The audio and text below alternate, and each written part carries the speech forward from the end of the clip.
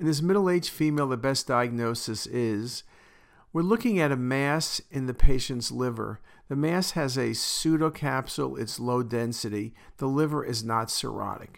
This looks like an aggressive tumor. It also has calcifications. So what could you think about? Cholangiocarcinoma is definitely a possibility. Can be mass-like. Sometimes it dilates the ducts. Hepatoma is possible, usually more common in a cirrhotic liver, but I couldn't exclude it. FNH, this is not the appearance of FNH. Focal nodular hyperplasia enhances homogeneously, looks like the IVC, does not have a pseudocapsule, and becomes isodense over time.